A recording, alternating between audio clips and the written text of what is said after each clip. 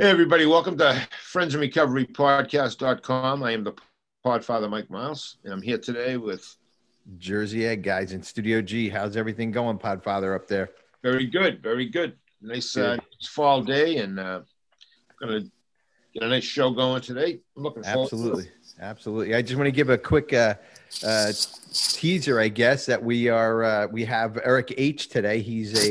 He's a grateful recovering alcoholic, and we're going to bring him on in a minute. He's also a police officer out in Minnesota, and we're going to get to learn more about him. But real quick, guys, if you want to give us a call, have any questions for the Podfather, or want to ask him about what's back there in his office and all on those great plaques there, you can call us at 617-379-1163, or call us at help@friendsinrecoverypodcast.com.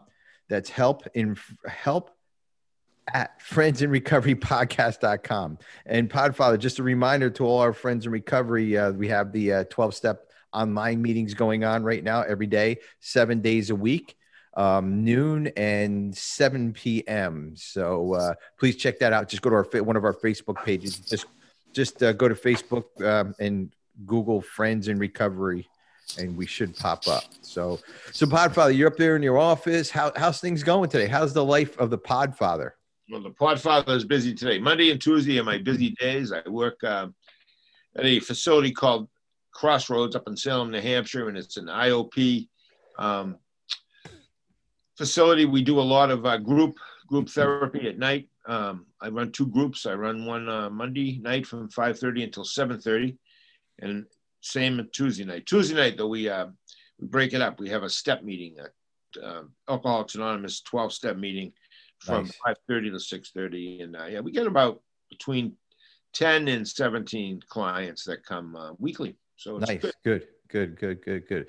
Well, How about you? How are you doing? I'm doing good. I'm smoking a cigar here in Studio G. Yeah. I have some big plans for Studio G. I might be building a little studio Yep. because if you guys seen where I was at, it's a garage, but I have this beautiful backing here to make it look like I'm not in a garage. But with COVID coming on and kicking up again, Podfather, we're gonna be working more and more from home. Me, anyways. So I don't can't have a go I to my don't, office. So. you're lucky you have an office, and I don't have a really big house where I can, but you know what? That's part of recovery, and that's part of, going with the flow, and everything isn't always the same all the time, and you Gotta know, adjust. You got to yeah, adjust. You know. exactly. We got to adjust. And speaking of adjusting, we have a very good adjuster here that's going to come on our show, Eric H. He's a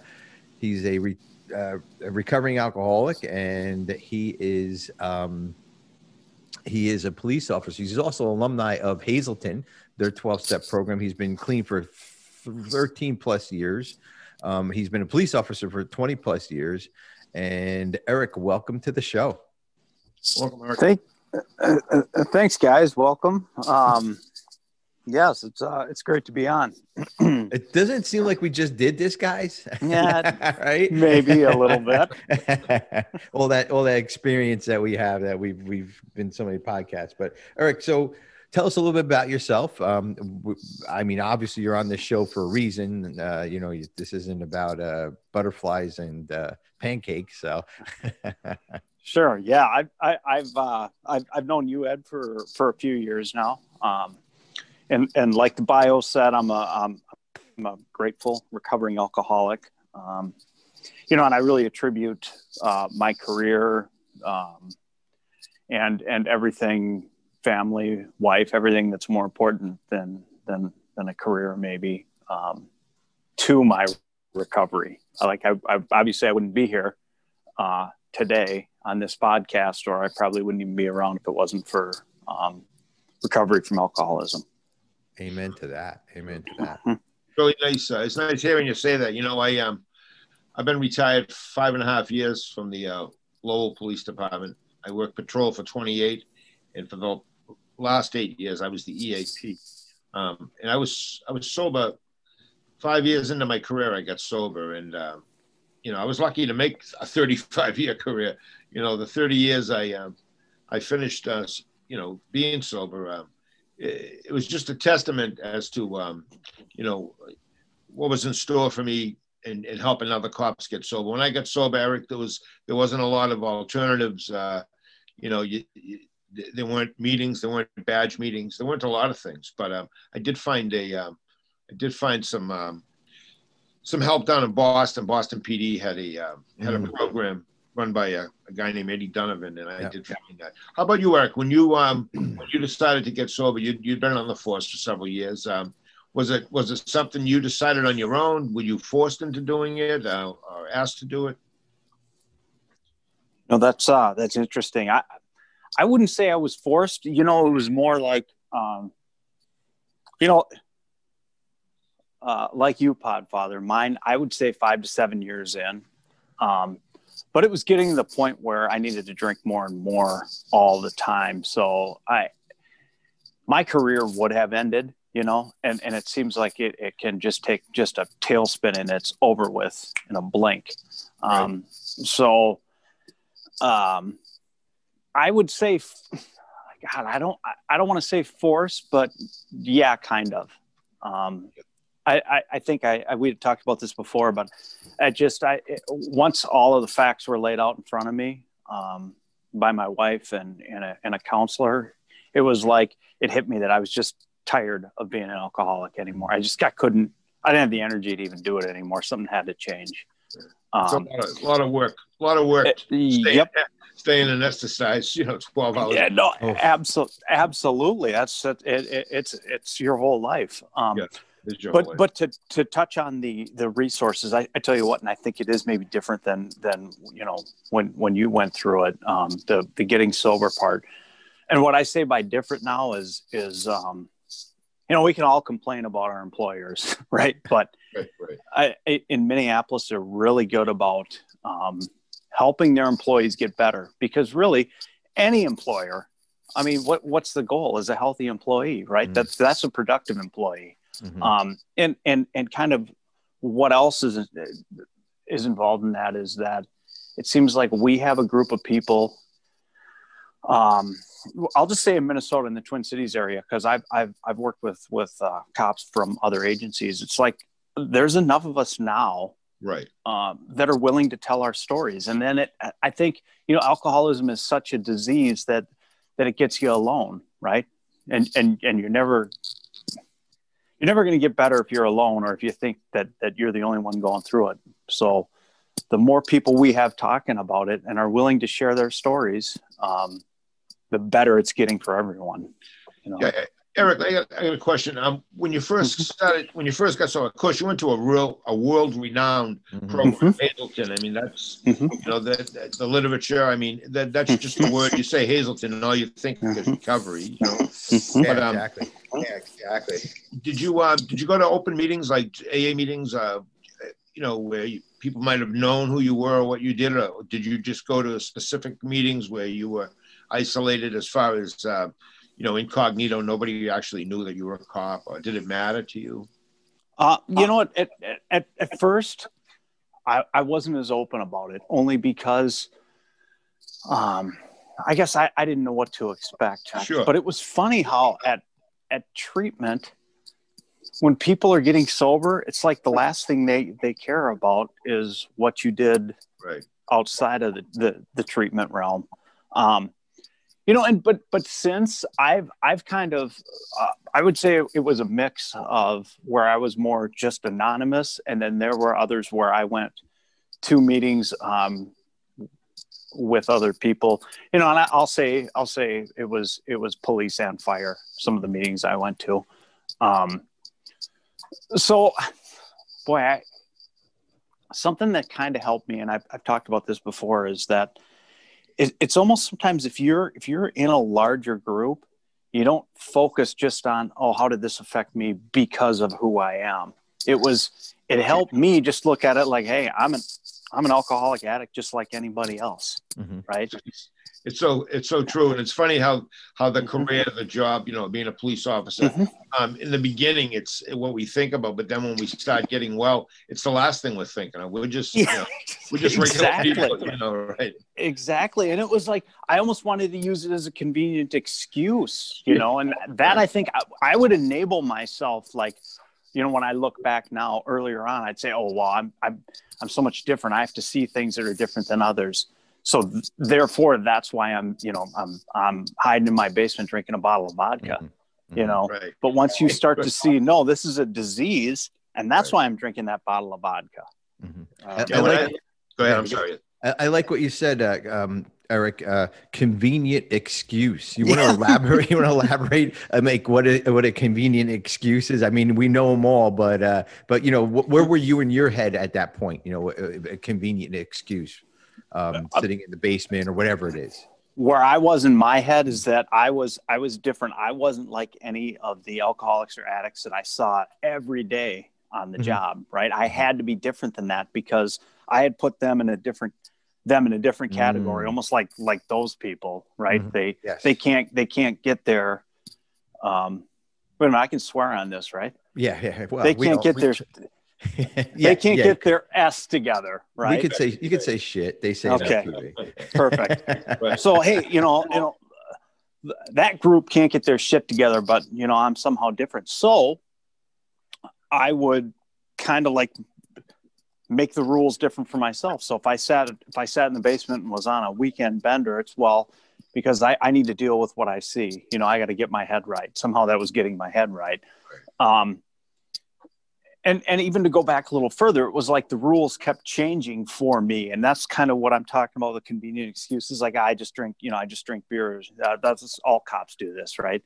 And then I had to change those rules because beer wasn't doing it for me. And I was drinking vodka, you know. And so it was basically just justifying it, but I could still convince myself that I wasn't somehow an alcoholic, right? Mm-hmm. Yeah, we can convince ourselves that we're unique. We're in a unique position. Well, you know, I can even see police officers, Podfile, like you said, in unique position.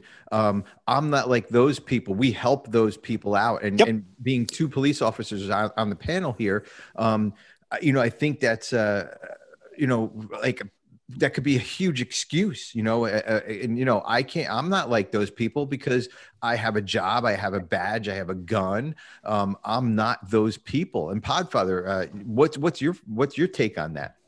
Yeah. Well, you know, reality hit me in the head when I was in a meeting and I saw people that men that were living outside, basically homeless.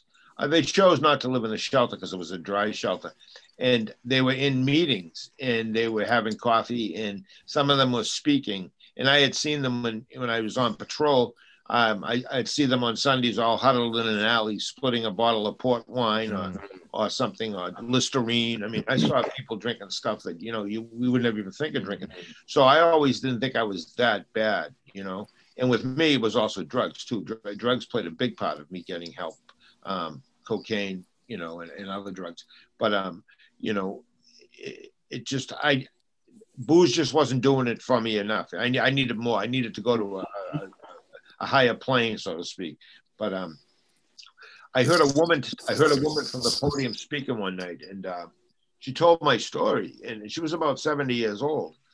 And everything she said, I could relate to. It was amazing, you know, just how she was brought up, when she drank, how she hid it. She had a job. She was an executive for a big firm, and people came to her, and she was outgoing, and she was generous, and she was a people pleaser, and that was me. You know, she told my story, but we didn't look anything alike. You know, and then I had a great sponsor too, and I still do. I have the same sponsor, but my sponsor then, he was very active with me.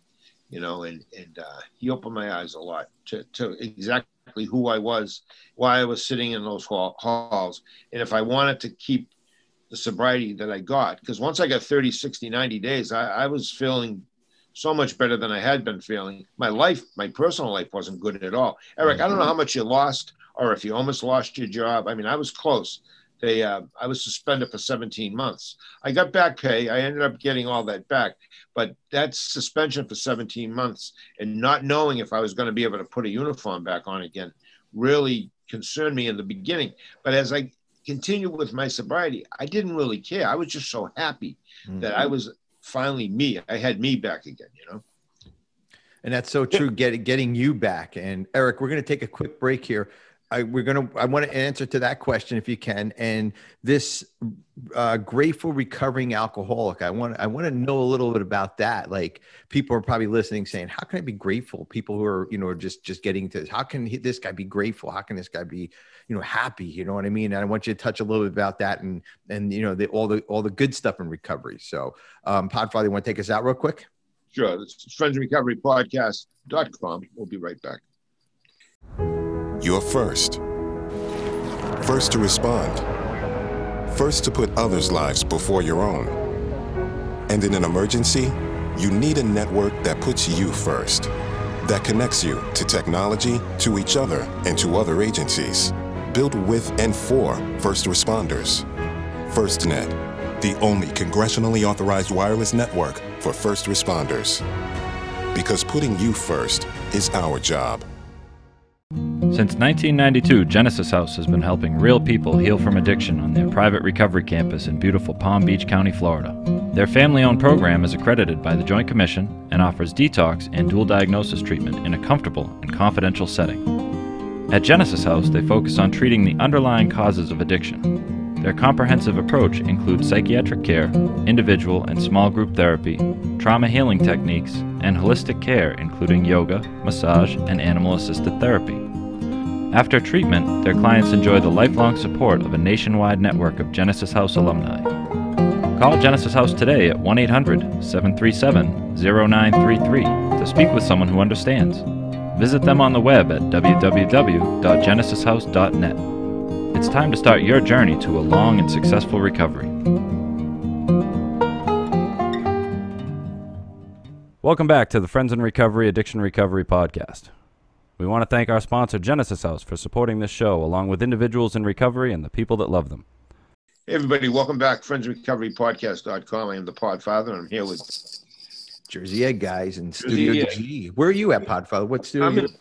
I'm in Studio C in Chelmsford, Massachusetts. And, Studio C. Yeah, so this is Studio C. Looks good. I should come up there and record with you again. Yeah, Podfather, I had fun in those episodes. If you guys look back a couple episodes that we did, we did one episode ATC, so you just tune over to the other channel. But we also did FIR from the car. How much fun was that? That was awesome. That was cool, right, Eric? When we come up to Minnesota, we're going to do FIR from the car. I'm going to bring Podfather up with us. So we're going to do FIR from the car. But real quick, I want to talk about SoberPod, guys. SoberPod, and those guys love us. The last show I listened to, they really gave us a good plug. Friends in Recovery. They even plug our 12-step meetings, Podfather. You listen, you hear what Carl talks about, and great show. Yeah, it is a great show. So people, on top of the tattoo that I have and my love letters to Carl, and that Podfather thinks whatever, but but it is a good show. Carl, Ellen, Steve, and Chelsea. They do a really, really good show. So turn your dial a little to the right, never to the left, always to the right. Go with that. And make sure you listen to SoberPod, guys. And we have Eric H. from Minneapolis Police Department. He's a grateful recovering alcoholic. And before the break, Eric, Podfather asked did you lose anything? Did you gain anything back? What was like the process that you went through after you got into recovery? And this grateful alcoholic stuff, people might be scratching their head saying, how can somebody be grateful by giving up their booze, All right, we'll start with, did I lose anything? I was able to take a medical leave. So, but how honest was I, with my psychologist? We'll just kind of leave it at that. I sure as heck wasn't ready to admit I was an alcoholic, but it was getting to the point where I would have been up to drinking on duty, and I just wasn't going to do that because of the consequences involved. More out of fear than anything. So I went on a medical leave, but as I almost fell over when I was listening to the Podfather, because my story is so much the same. So then I get sober, and then, I didn't know. I had been gone for a couple of years on a medical leave, and I didn't know if I was going to be able to go back. But in the time that I got sober, I got a job just kind of in a warehouse doing some light industrial stuff. And I was to the point where if I can't go back, it doesn't matter because my life had changed so much. And that's what the Podfather was talking about. It's crazy how much you can relate to other people when you're honest about your addiction. So to the point that, so I had to kind of go through the whole battery of tests again. And I remember when I did my psychological again, obviously, well, I'd never been this honest before, but I remember wanting to present as honestly as I could. And not that I was dishonest before, but I think we tend to try to present in the best light, right? When we're trying to get a job. I wanted almost, if I wasn't right, or if this job wasn't right for me, I wanted a psychologist to tell me that, because then, right, if it's not right for me, that's just another way that I can slip back into using. So it's just, like I say, it's crazy when you listen to other alcoholics, addicts. You know, if I could sum treatment up, it's basically like you get to relate to other people, and it gets you away from how your addiction's different and how it's okay for you, right? All of this stuff is right in your face, and you need that to get better. So, boy, that's true words were never spoken. You know, if anybody out there that's either new or they're just coming around and they just happen to stumble upon this podcast, you know, I really believe if I can do it, anybody can do it, because I was 32 years old. I was in the prime. I had won awards. I had done, you know, I was being looked at as a really viable, you know, good cop, you know, and that's all I ever wanted to be since I was a kid, you know, was a policeman. And you know, I was pleased with who I was when I was at work, or when people were, you know, telling me or giving me an award. You know, I felt, well, I was humble about it, but I was inside, I was going 100 miles an hour. But then, you know, when I was by myself, I would be disgusted with myself. I had no, couldn't even look in the mirror sometimes, you know. I mean, my uniform was always neat as a pin. I was in the Army, so I always had that.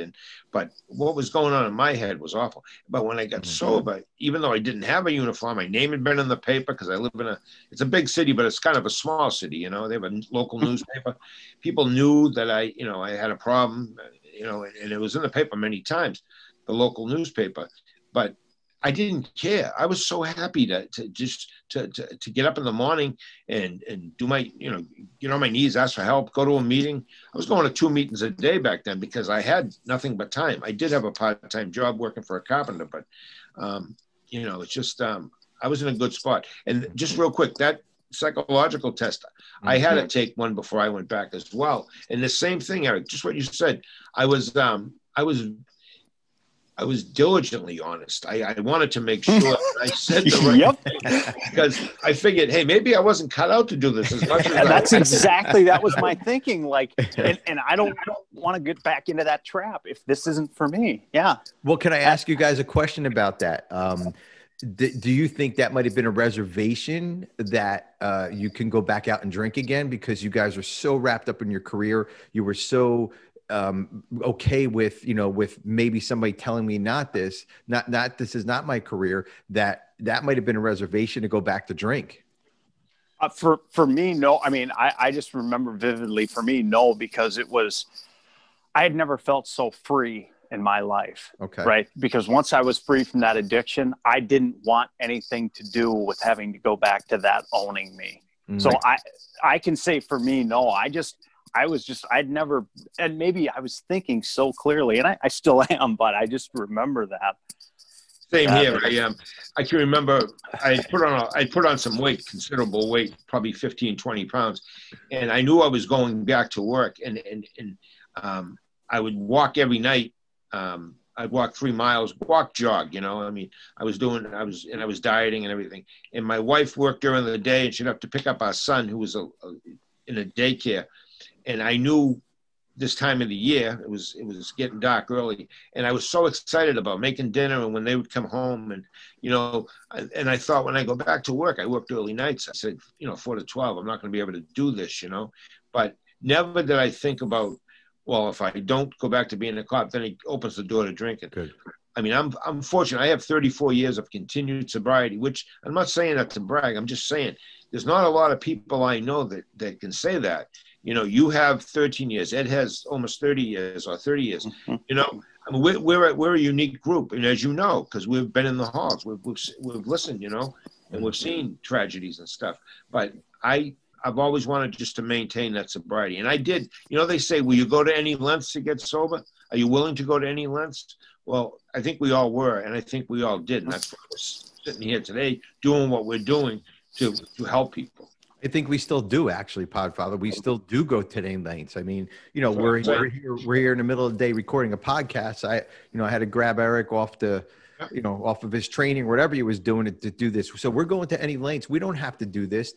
Podfather, you always say we don't get paid for doing this. This is just something that we do out of our heart. Same thing with Eric. Eric, don't expect a check. Nothing's coming. We don't have a budget. Maybe a t-shirt, Eric. Maybe a t-shirt. But that's about it. But this is the part that I wanted. I know the answer to, but the grateful alcoholic. Talk about that. Grateful recovering alcoholic, because there might be some people that don't understand that just yet, newly into recovery. Us old timers know what it is. Yes, Eric, you are an old timer.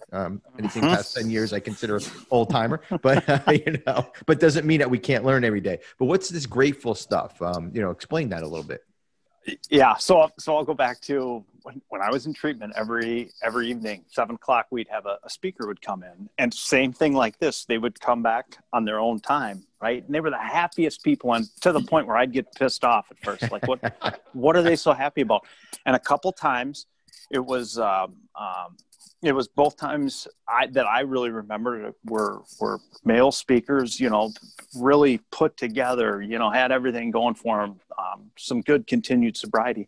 And they would say, I'm a grateful recovering alcoholic. And I remember it angered me, like, what the, come on, because I'm still thinking, not even like I've already now skipped over how bad my addiction was. I'm still thinking, like, I want to go back to that beginning part where it was great, and you're out at the bars and you're doing those sorts of things. I'm like, and you can't do that anymore. How are you grateful? Well, then, time goes by and you get it, and things start to look up in treatment. And then, I also lived in a halfway house for a few months after. Wow. And one day it hit me. I was walking home from a meeting, and I had no reason to be, here I'm in Duluth, Minnesota. I'm thinking I've destroyed my whole life. Mm-hmm. And all of a sudden I'm happy. And it was like, I just felt free. And it hit me what grateful meant. It's because I have my life back. I have my freedom. The addiction, the 24 hours a day of how am I going to use was all gone.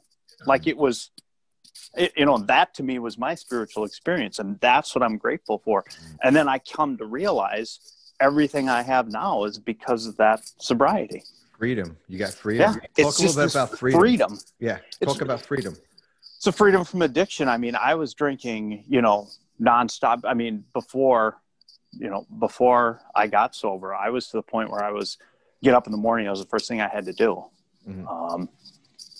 I didn't have to do that anymore. I didn't have to plan. I didn't have to, to addiction is basically lying and manipulation along with addiction.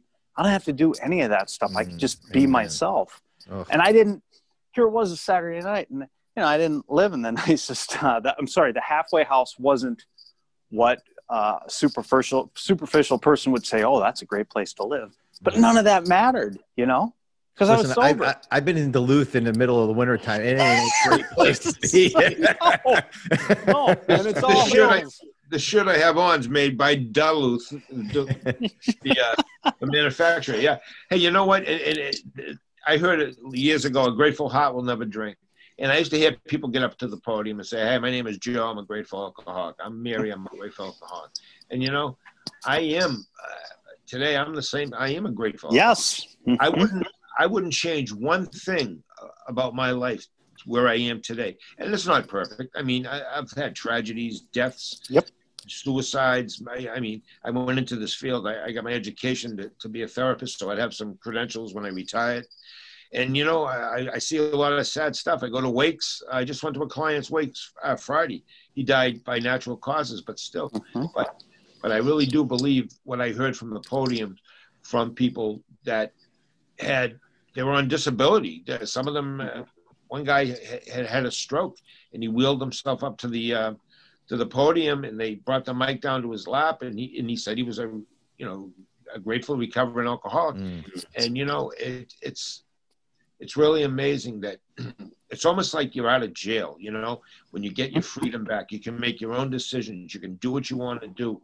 You don't have to chase that booze and drugs. And Eddie, you chased drugs for a while. That is that's the most horrible place to be. It just takes its toll. Eric, we have to close here in a couple minutes. Sure. But just anybody out there, any advice, especially your fellow brothers and sisters out there, and the everyday alcoholic, anything for them before you close? Is there anything that you want to add to what you said? Because it was all amazing stuff that you just spoke about. But yeah, it's the whole thing is if you're starting to think there might be an issue, find someone to talk to, and there's enough of us out there that'll talk, right? And you don't even have to say so much at first, but just listen to other people's stories, because you'll start to be able to relate. And I keep using that term, but it's the same idea with treatment. Treatment isn't we all have this idea of it. It's a place where you can finally not feel alone anymore, and you can hear how much similar people are to you, and that you can have what they have too, if you're willing to work for it. So true. Eric H. from Minneapolis, Minnesota. Thank you so much. Look for Eric on another show. Turn the dial to the right again. Look for the other show. He'll be on soon. But Podfather, Eric, what did you think of him? Amazing, right? I mean, he's you in the younger version, from what I'm hearing. Yeah, absolutely. Probably better looking too. No, let's not go that far. No, Eddie, great guest. It's so good. I mean, we speak the language. When I was in the Army, I was over in Germany, and when I first got there, it was difficult because it was a whole different country, and unless you stayed within your little confined, which we didn't want to do. We went out and about, and then I learned to understand a little German, and then I learned to speak a little German, and then all of a sudden, I was communicating. It was a lot better, and it's the same thing with being sober. I didn't know why I couldn't put down booze and drugs. I didn't know why I was dumping it down the sink at 3 a.m. and then buying it at 10 a.m. I didn't know why I was throwing drugs out the window and then going back looking for them, because I thought it was out of my mind. I didn't know anything about addiction. But when you do find a way out, and you follow that path, and then all of a sudden you get your freedom back and you get your mind back. Threefold disease: mental, physical, spiritual. Addiction is a threefold disease. And when you get your physical being back and your mental being back, but when you get your spiritual, and I'm not talking religion, I'm talking that soul that we all have, when that is at peace, and you can look in the mirror and you kind of like the person that's there. You're not doing bad things. You're not disappointing. You're not lying. You're not stealing, because that's not what you wanted to do in the first place. But that's what addiction does to you. So. Yeah, and that's so true, Podfather. Just, I never thought of it that way. I've been doing this for not 30 years. I'm 26 years, but I